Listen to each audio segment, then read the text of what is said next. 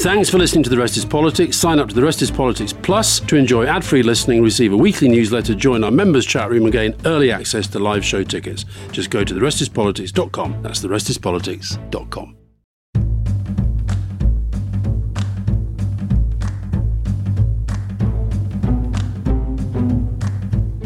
Welcome to another episode of The Rest is Politics with me, Alistair Campbell. And me, Rory Stewart. And we are in the same room. It's amazing. I don't often get to see Alistair. I keep forgetting how big he is.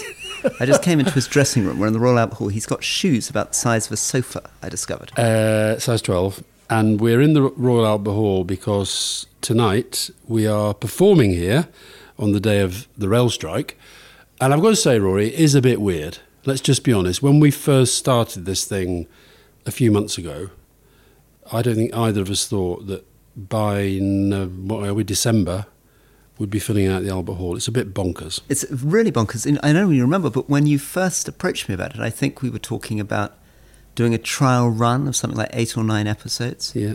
And we've now done who knows how many hours. We actually got somebody who claimed that they'd listened to sort of 1,000 hours. And I know, they've got to get out more. They said they'd listened to 11 days worth. But I can give a kind of counterpoint to that. You'll find now you're back briefly in London, Rory, that as you walk around, you will get people endlessly just saying, love your podcast, love your podcast, love it, because it happens all the time. Fiona happened to be in Paris last night. I walked into the Brasserie Lippe, okay, right there, next to Saint-Germain. Yeah. And I walked in and immediately we had somebody at the first table at the door say, love your podcast, love Alistair Campbell, good luck tomorrow. It's weird, isn't it? So let me just put a little sort of counterpoint. Fiona and I were walking the dog the other day, and a woman stopped me, and she said, I've really tried hard to listen to your podcast, but I can't do it. You talk too much. You're far too fond of your own opinions, and I don't like the other guy anyway. It's very good. And she couldn't even remember my name. I was very taken with that. You were the other guy. Just the other guy, yeah. But it was sort of, I think you need those moments to bring it down to it. Now listen, you've just come in from Paris, but having been in Qatar. Having been in Qatar, for the World Cup, which is where, since we last spoke. Now, first of all, when we first had the discussion about Qatar and whether the World Cup should be there, and all the human rights stuff and gay rights and stuff, so just give me a sense of, one, whether you've had any flack for being there, 2, what your sense was and what the experience was like, and then we'll get on to how you've become an amazing football expert and pundit. Well, thank you, Alistair. So I think the first thing that was very striking, I mean, I guess everybody's heard endlessly about the World Cup, but it was a very, very unusual feeling. There weren't crowds in the streets. There wasn't drinking. The matches that I saw, and I saw 2 of them live, the crowds surrounding me were often people who were mostly, it seemed to be many of them, migrant workers from Doha. So there were a lot of Filipinos, a lot of Indians, supporting the Portuguese team or whatever. And one of the things that Qataris are actually quite proud of, and maybe this has been in the British press, is that it's a much more diverse audience, and many people who wouldn't otherwise be able to afford tickets are in those crowds because they're given tickets for $4 or $5 to get in. Oh, so they were filling the stadiums with local people? Yeah, and a lot of them are local people on low incomes, which was very interesting. It made for a much more, I think you probably, if you went, you might have felt the atmosphere wasn't quite as intense. But equally, I saw your friend Gary Lineker, and I saw David Dein and Arsene Wenger and all these people, and one of the things they were saying is that they'd been able to see 40 live matches, and they'd never been to a World Cup, but they'd been able to do that because the stadiums were so close to each other. So I think if you're really interested in the game as opposed to the kind of fan dimension, I think it was pretty exciting. And what about the kind of just around the place? My son Rory has been there, and he said he found it very strange. You didn't, outside of the stadiums, you didn't really feel there was a World Cup going on. Exactly. Yeah. Yeah, there was nobody in the streets. There's no big gathering places. There's no bars open. No, I think that feels completely different. And the football, would you say you understand the game better now, having watched a few games live? I can definitely understand much better why you're so enthusiastic for it. Interestingly, the England team's been surprisingly sort of stable from when I was last watching them. So I do feel that I've got some relationship to them. But much less with France. With some of these other teams, I've got no idea. Portugal I really enjoyed. I saw the 6-1 Portugal victory. Very, very exciting. Big decision Talk about big, bold decisions, sacking Ronaldo, dropping Ronaldo and putting on the kid who gets a hat-trick. But seemed to really work, didn't it? Did, yeah. And I thought they was really vindicated. And then when Ronaldo finally came on, the whole crowd around me was saying, where's Ronaldo, where's Ronaldo? And actually the entire chant from the stadium was Ronaldo, Ronaldo, Ronaldo. That's all the crowd wanted to do was see Ronaldo. And eventually he came on very belatedly, but he seemed very kind of stiff and slow and awkward. It's called ageing, Rory. It happens to us all. Yeah, except... I never talk about when I played with Pele and Maradona, but I'm just not the same person that I was then. How old were you when you played with Pele and Maradona? I played with Maradona when I was 49, and I was 51 when I played with Pele. And I wasn't at my best, but I'd never really been at my best. And you sort of, I get the feeling that you, from our WhatsApp exchanges, that you got very fond of the Croatians. I did. And of course, by the time this goes out, we'll know whether Croatia are into their second successive final. But whether they do or they don't get through, the success of Croatian football is an incredible story. Their first game against Japan was incredibly boring. That was went to penalties. Should we remind people that I said it would be the first game that would go to penalties? Should we remind people that? You do know a lot about football. That is absolutely true. But the next game, when they took on Brazil, was extraordinary. Because I'd never seen... I mean, that was sort of heroic. I could see the appeal of football there because you got the sense that they were down. You would have thought almost any other country in the world would be out, and they just kept going. And their 37-year-old captain was not hobbling around like Ronaldo. No, he's one of those guys who can... He seems to be able to walk and play really, really, really, really well. The thing about Croatia, though, because it's like, if you think about all the fuss that there was for Wales being there with a very small population, just over 3 million, Croatia is between Wales and Scotland. And yet they got to a World Cup final. They've impressed the world yet again. And I think there is something, if you go back, so when they were part of Yugoslavia, 2 of the top 4 teams in the old Yugoslavia were from Croatia, Hajduk Split and Dinamo Zagreb. So they've got that kind of tradition. But then there must be something else that's just really, really special about them as a sport, that they're so good at it when, Wales getting there was seen like a miracle. So I tried this. There's this new big release by OpenAI, which everybody's been downloading on their phones, which writes essays for you. Oh, my God. Have you seen the stuff they've done about this podcast? It's absolutely extraordinary. Yeah, so we should get on to the stuff done about podcasts. But I asked it, why was Croatia doing so well in football? And the computer's response was very, very polished. It talked about its youth development, talked about its strong footballing tradition, talked about its fan base, etc.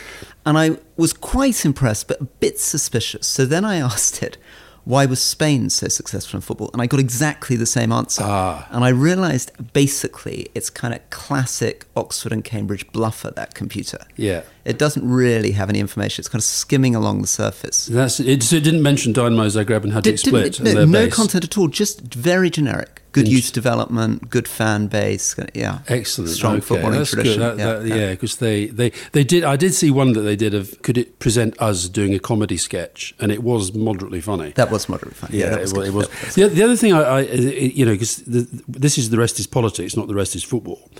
But I'll tell you a big political point is that the Croatia FA was recognised by America before FIFA, so they played a friendly between Croatia and the United States before Croatia was even recognised, and that was seen as it was quite a big political moment for them, both politically and in football terms. So I lived in Croatia. I worked there as a diplomat just at the time of the Kosovo War, so after the Bosnian War. The story of America's connection to Croatia was really important for Bosnia because America basically funded, so Croatia broke away from former Yugoslavia, early 90s.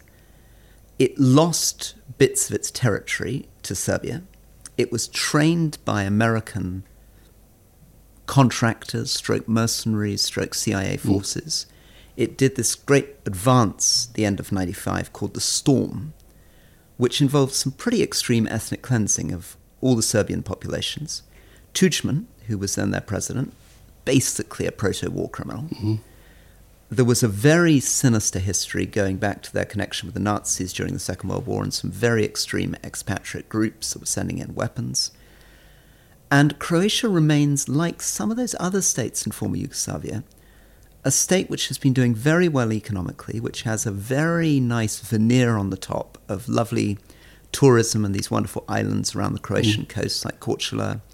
But its politics remains pretty bizarre. The HDZ, this nationalist party, continues to have a grip on power. And it's a similar story, really, in Bosnia and in Serbia. But, of course, Croatia's in the EU, about to join the euro, when Bosnia and Serbia isn't. And the Bosnians particularly feel...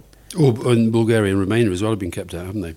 So Croatia is it's way further down the track on the euro. Yeah. So but it is an extraordinary success story, though. It really is. I mean, I agree with you that the politics, I think, is still tough. I think that whole region, though, that's the reason why I like the Balkans, I think, so much, is the politics is pretty brutal.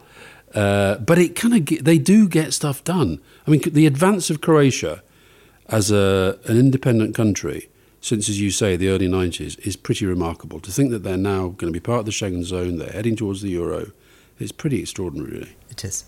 Well, I see we were criticised for saying extraordinary and incredibly too much. Shouldn't say that anymore. I wonder if that's being picked up by the bots. Yeah. Now listen, shall we go to, you're back in your homeland, the United Kingdom. I don't know if you've noticed while you've been away, Rory, but it's a bit of a mess. I've seen you've been tweeting about getting stuck on trains, and that wasn't strikes, was it? That was just hopelessness. No, that was just an absolutely horrific day at Euston where trains were getting cancelled left, right and centre. I saw at the weekend, I saw somebody on the Labour front bench who was saying that this sense that the country just isn't working, I think is going to form a very, very big part of how they move into the next election. They've then got to show how it would work better under Labour. But I think the strikes are fascinating because today we've got the rail strike. Your poor mum who's going to come by train, she's going to have to fly. I'm going to Aberdeen tomorrow and I wanted to get the sleeper and can't. So, we're all going to have to do stuff we maybe don't want to do. But then you look at the nurses' strike and the postal strike and the teachers' strike and the lecturers' strike. How do you feel about this? Because I guess you're divided, aren't you? Because I maybe this is wrong, but my sense of you is that when you were in government with Tony Blair, you would have felt that you needed to take a relatively strong line on some of this. Since you've left government, I think you've tended to be more enthusiastic about unions, strikes, about Mick Lynch. I don't think you were a great friend of the RMT, particularly in the... No, and certainly not during the referendum either, as they were the first union to come out ridiculously for Brexit. I'd like to talk to Mick Lynch about that at some point. He was a bit rattled on the airwaves this morning, I thought. Very un-Mick Lynch. He does that thing which I like to do. That was with Today programme, Michel Hussein. Yeah, and he does that thing which I like to do with the media when you push it back onto them. But he did it so much. Why are you pursuing that line of questioning? Why are you just parroting the lines of the establishment and the Sun and the Mail and the Telegraph? Now, I do that to people, but I think if you make that the main point of your interview, you start to think, No, I think I'm more sympathetic because I think the gap, and I think the public generally are more sympathetic than they normally are. And I think it's because the divide and rule strategy, which I think the Tories are trying to do, is not working. I really got offended by Sunak.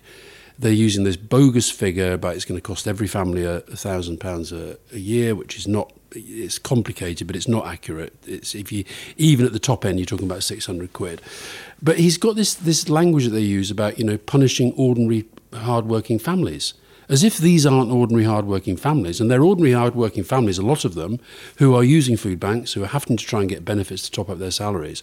And I think we're back to this point we've talked about before, that there's more poverty in this country than I think sometimes the political and media classes are prepared to acknowledge. I think the starting point, you're completely right. Inflation is at least 10%, and people's wages are not remotely keeping up. And so everybody, private, public sector, is facing a real terms cut in their pay packages.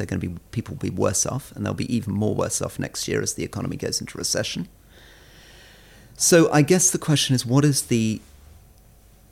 we make of the strikes? On the one hand, sympathise, inflation up, people struggling. On the other hand, I think just a couple of small things. One is that most people in Britain no longer work for the public sector, they work for the private sector. Many people working in businesses are not going to have anything like those pay rises. Although the private sector pay is rising faster than public sector pay. It is, but not at the level of which nurses. I mean, nurses are asking at the moment for 19.8% pay rise. Some of them, yeah. That's double inflation. And I noticed that Wes Streeting from Labour has been very, very clear and hard about that. And he's raised something I'd love us to talk about a bit more, which is he's, I think quite rightly, and I admire him, said, we can't just be talking about pay, we need to talk about reforming the NHS. And in the end, we need to talk about service delivery. He was very, very violently brutal about the GPs who just voted that they were only going to work 9 to 5. And I think that's interesting. And you presumably, as Labour, had to do some of those things in order to make yourselves electable. The BMA is a very, very powerful trade union. But because they're doctors, they're not necessarily seen in the same way as, Mick Lynch, working class guys. But they're a very powerful union. I think I, as you know, I regularly defend GPs, and I defend my GP is absolutely brilliant, and our local surgery is fantastic. But I think what Wes Streeting is doing is it's back to this thing we've talked about before: Labour refusing to fall into traps that are being laid by the Tories. So the Tories want to create a situation where we're for the people trying to sort these strikes out, even though brackets, we're not going to sit down and talk to them in the way that they might want to talk to us. And meanwhile, Labour, because they've got their history with the trade unions, they are backing the strikers. Can I just very quickly on they won't sit down and talk? So I had to deal with prison officer strikes. And prison officer strikes are particularly a terrifying type of strike, because when prison officers go on strike, the only people left to run a prison are the managers of the prison, of whom there are very few. And within about 48 hours, it becomes almost impossible to run a prison. You can't get food through to prisoners. You certainly can't unlock them. And I remember when I went into those negotiations that I would sit down with the unions. I remember we sat down in Pret-a-Manger around the corner from Parliament with the heads of the unions. And I thought I had a very good conversation with them. Sorry, you had a pay negotiation in Pret-a-Manger? In Pret-a-Manger around the corner from thing. Did you have a crowd? Have a crowd. So it was a really, really good conversation. And but I thought I'm making some progress here. We were making some promises on what we could do to protect prison officers, legislation to make sure that if they were assaulted, there were proper punishments. About 45 minutes after our meeting, the head of the Prison Officers Union went straight out to Parliament Green and told the press that the government was refusing to negotiate with them. And I had to go straight out an hour later saying, I have no idea what this guy is talking about. I literally was sitting with him having a cup of coffee an hour before. And there's definitely, I get the impression, a game going on here, because I notice Mick Lynch at the moment is saying, yeah, okay, I'm getting to talk to certain people, but I demand to talk to Rishi Sunak, the Prime Minister, personally. And the Prime Minister is refusing to talk to me. So it's clearly part of, is it or is it not? I think it's part of the union playbook. Well, the RCN did the same thing. The RCN basically said, this is now, you're talking about the future of the health service, our ability to deliver care over Christmas period. We should sit down with the Prime Minister. And it's an obvious kind of tactic. I do think there has been a sense, and the other very interesting interview this morning was with Mark Harper, the Transport Secretary, who was asked the same question 6 times about whether he had put on the table this idea of driver-only trains, and this was like a kind of red line for him, and he would not answer. And Justin Webb was getting more and more frustrated because it seems it's a one-fact question. And so I think there's obviously something going on there that maybe the RMT have been briefing about, that this is being driven by government, but the government want to pretend that it's not. And I think the government sort of constantly saying... And this is no driver trains, right? Which is the thing that we've had in the tube. No, I think this is driver only. Driver only, okay. Yeah. Because definitely there's been this big problem in the London Underground. Oh, which yeah, is driverless. That many other countries have tubes running without drivers, and the unions have blocked it again and again, claiming that it's unsafe. Yeah. So, but I think that we never had a situation. We had industrial action, we had strikes to deal with when we were in government, but we never had this kind of jigsaw that seems to be coming together. And I think when it does come together like that, I think the government does have to have a kind of overall strategy. Because at the moment, they're saying that this is all down to the independent pay review body, but the independent pay review, they don't negotiate, they make recommendations. And they make recommendations usually within quite a tight envelope that the government has set for them. I think for the trains now, there's not going to be an actual full railway service day between now and the second week of January. So, and then if you get the nurses on top of that, and you get the schools and universities obviously going to shut for a while, but you get them coming back. Yeah.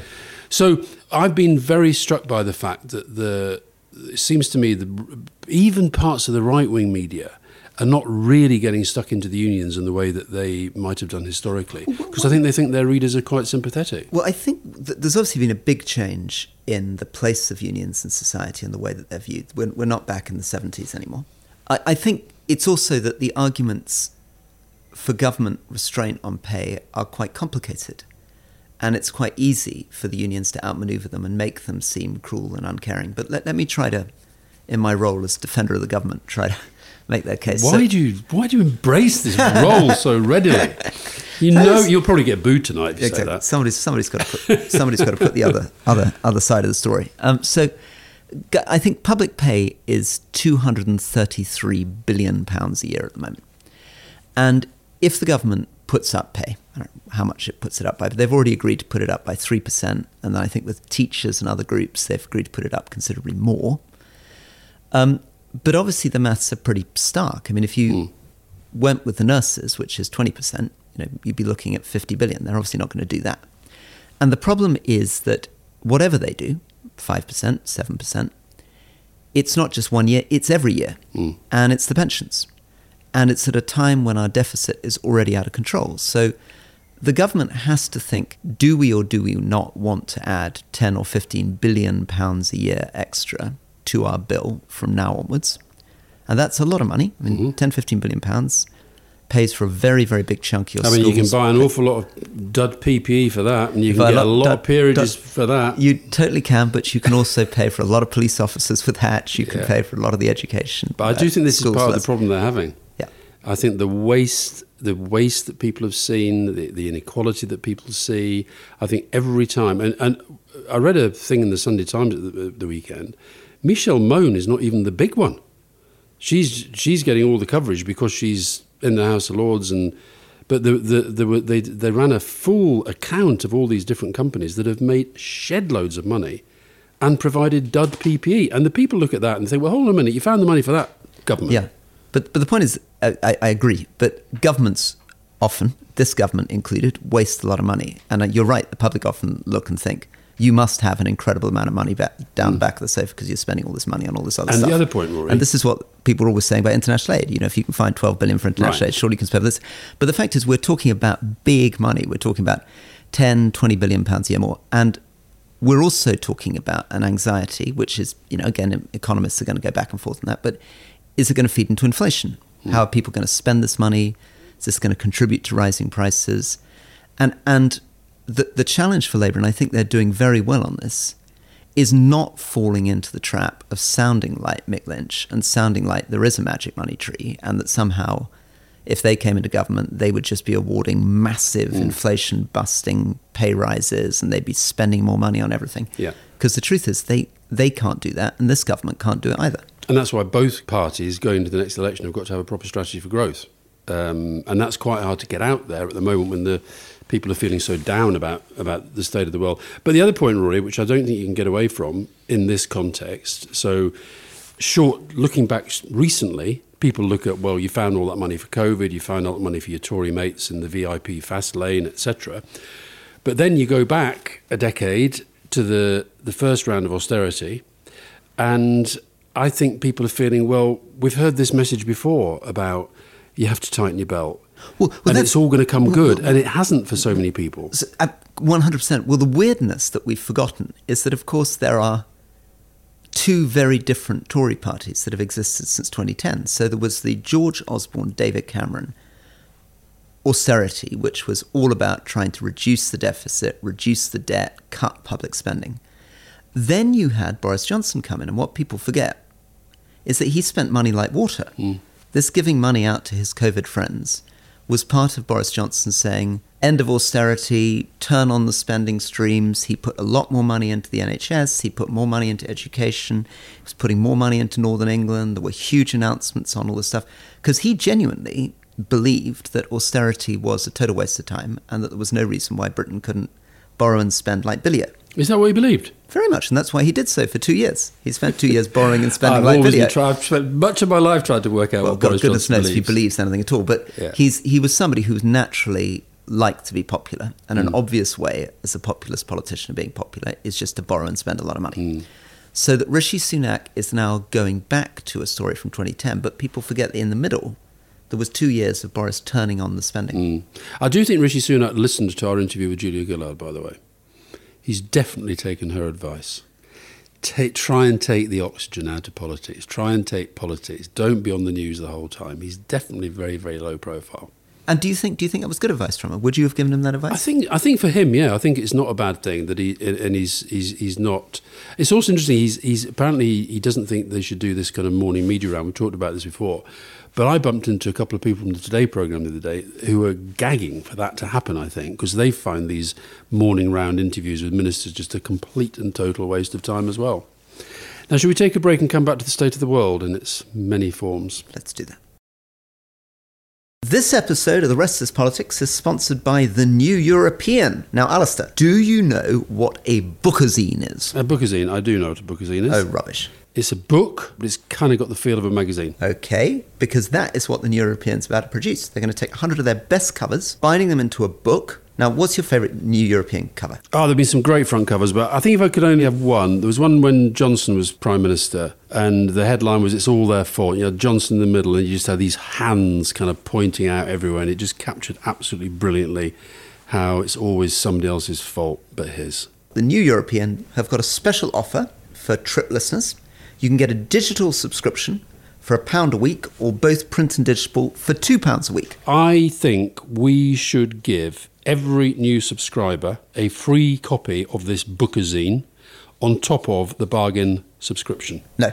Really? Yeah. So you heard it here first. Take out a subscription between now and Christmas, and Alistair Campbell is going to guarantee that you get a free book of their brilliant covers worth £15 thrown in. Yeah, I'm going to guarantee that. Sign up at www.theneweuropean.co.uk/trip.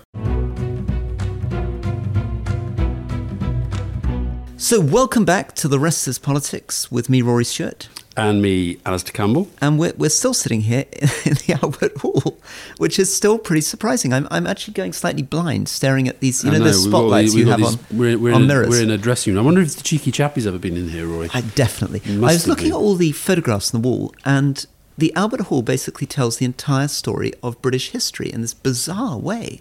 There's a out there, you can see a big photograph, which they were obviously very proud of when they redecorated in the 80s, which they might be less proud of today, which is the Albert Hall was the scene of the annual production of Hiawatha from 1923 to 1939, only interrupted by the general strike, as we were just talking about, but played with a real Indian chief in a headdress. You know, you're thinking, whoa, I'm not sure we're going to be doing that anymore.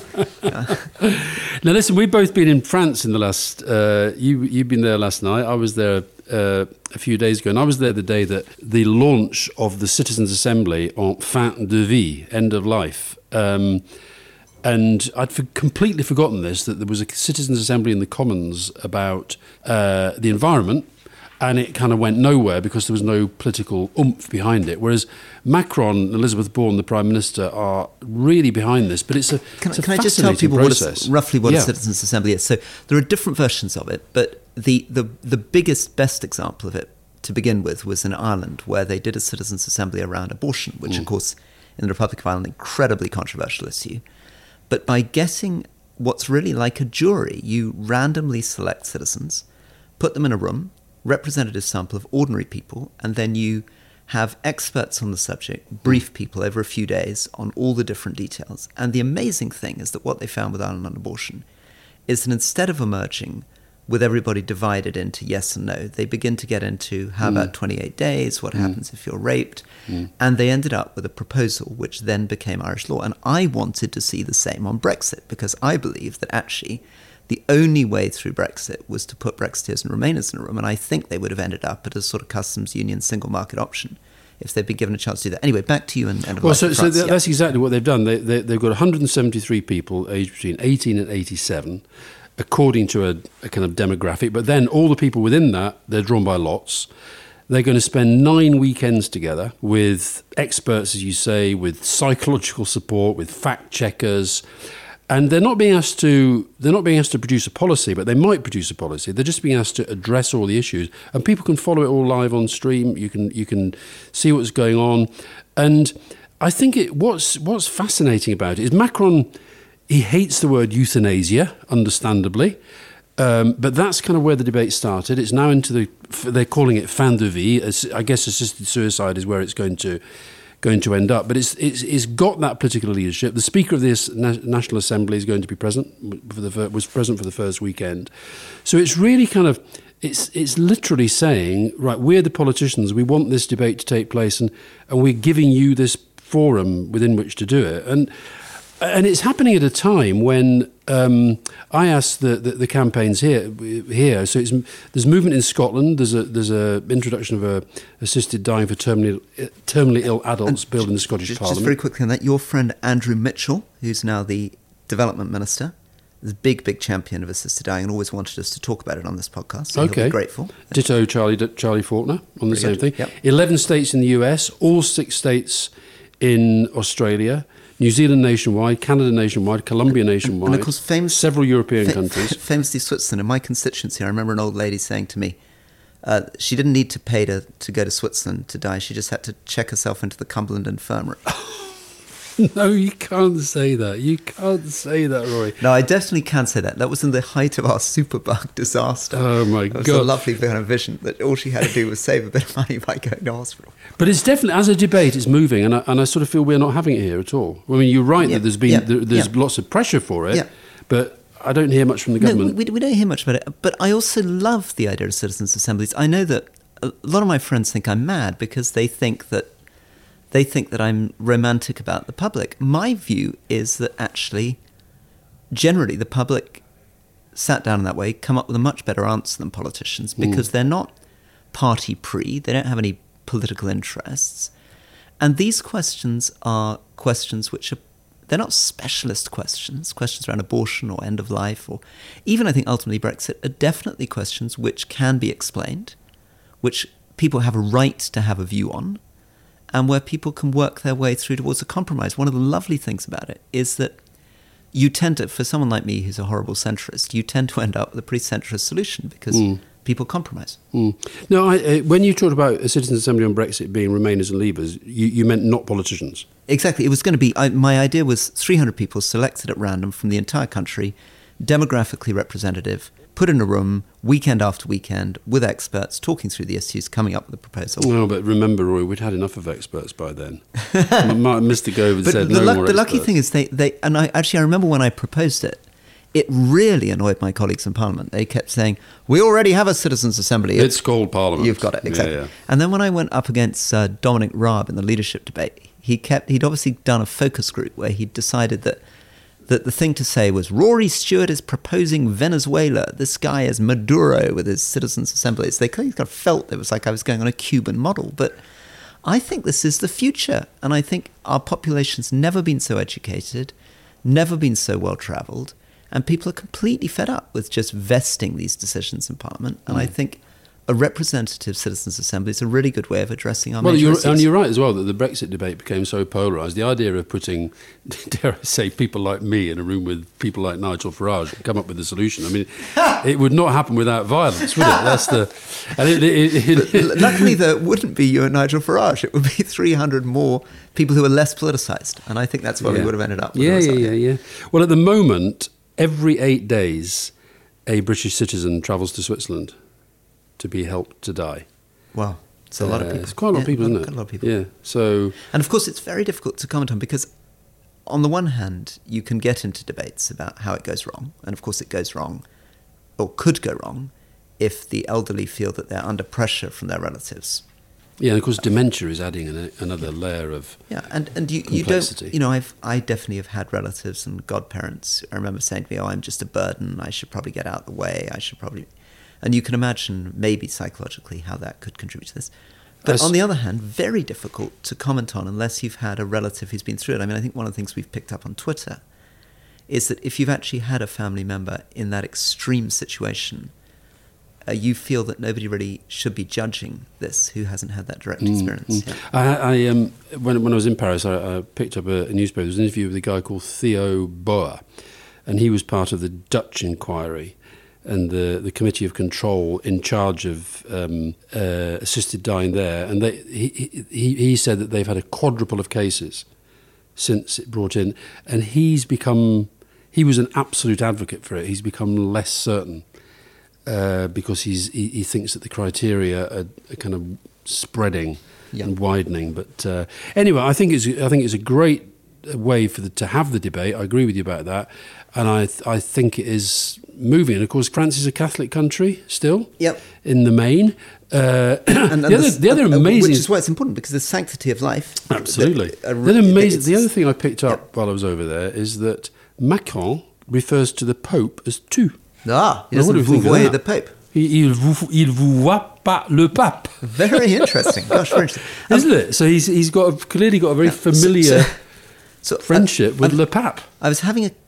Final thing, I was having a cup of tea in Jordan 2 days ago, and an Iranian-British couple came up to me and gave me a real row, justifiable, I think now, for the lack of focus that we've put recently on what's happening in Iran, and particularly, not you and me being in trouble, but the British government.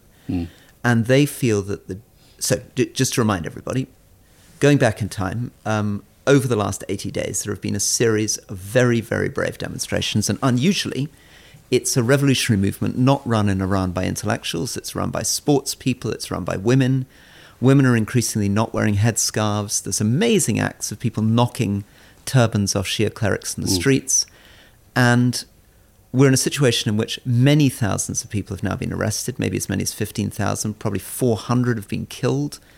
The Iranian regime is desperate to hang on. Khamenei, who's the supreme leader, believes that the lesson of the Iranian Revolution in 79 and the lesson of 89 to 91 in Russia and the lesson of the Arab Spring in 2011 is that you mustn't give an inch, because if you give an inch, you're finished. So he's trying to really hold on hard. But the criticism is that whereas the Germans and the Canadians and many others have spoken out strongly in favour of the protesters and have sanctioned the Revolutionary Guard, Britain is so far holding off from doing it. And I was reminded of that because you've just done this interview with Mrs. Litvinenko, who was very critical of successive governments, Tony Blair, William Hague in the Foreign Office, for their failure to stand up for Litvinenko against Russia. And there's something in the Foreign Office, I think, which can be, or feels from a distance, as though it can be a bit overly cautious about confronting regimes and calling them out. I mean, the first, just on Marina Litvinenko, who, by the way, was fantastic. I really, really enjoyed talking to her. Her criticism of us in the early days was that we initially didn't give asylum to Litvinenko because she felt we were a bit too close to Putin, or trying to get a bit closer to Putin. And then with Hague and Theresa May, it was about lack of access to papers and such like. But what's happening in Iran is, I mean, 2 23-year-olds have been executed this week. One charged with enmity against God, the other one with corruption on earth. 488 now killed, 18,259 defeated since the treatment of Mahsa Amini, which set the whole thing off. And I mean, I think you're right. I think we're back to this thing about the normalisation of really bad stuff very, very quickly. And I sent you this morning, James Cleverly, the Foreign Secretary, made his so-called big foreign policy speech today. I mean, it is so vacuous, it's almost mind-blowing. It was billed as this is going to be the sort of foreign policy post-Brexit. And I honestly, I've read it twice now, and I can't even work out what he's trying to say.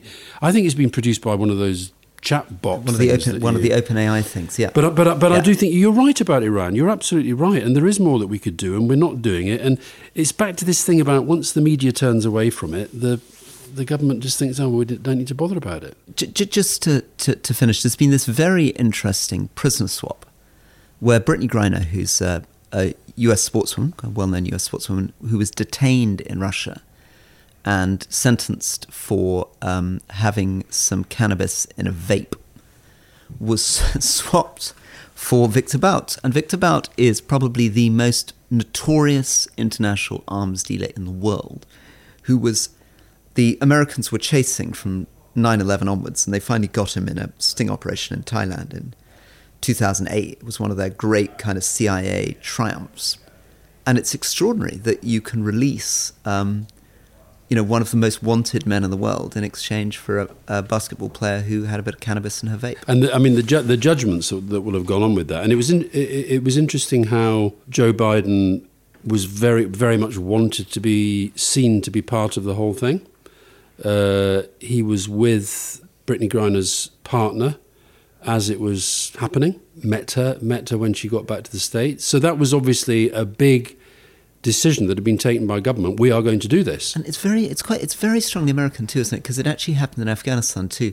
Peter Juvenal, who was a very distinguished, I mustn't use that word. Oh, you're allowed. No, you're allowed it. Okay. Anyway, Peter Juvenal was an amazing cameraman, often with the BBC. Did I think something like 90 trips to Afghanistan during the jihad.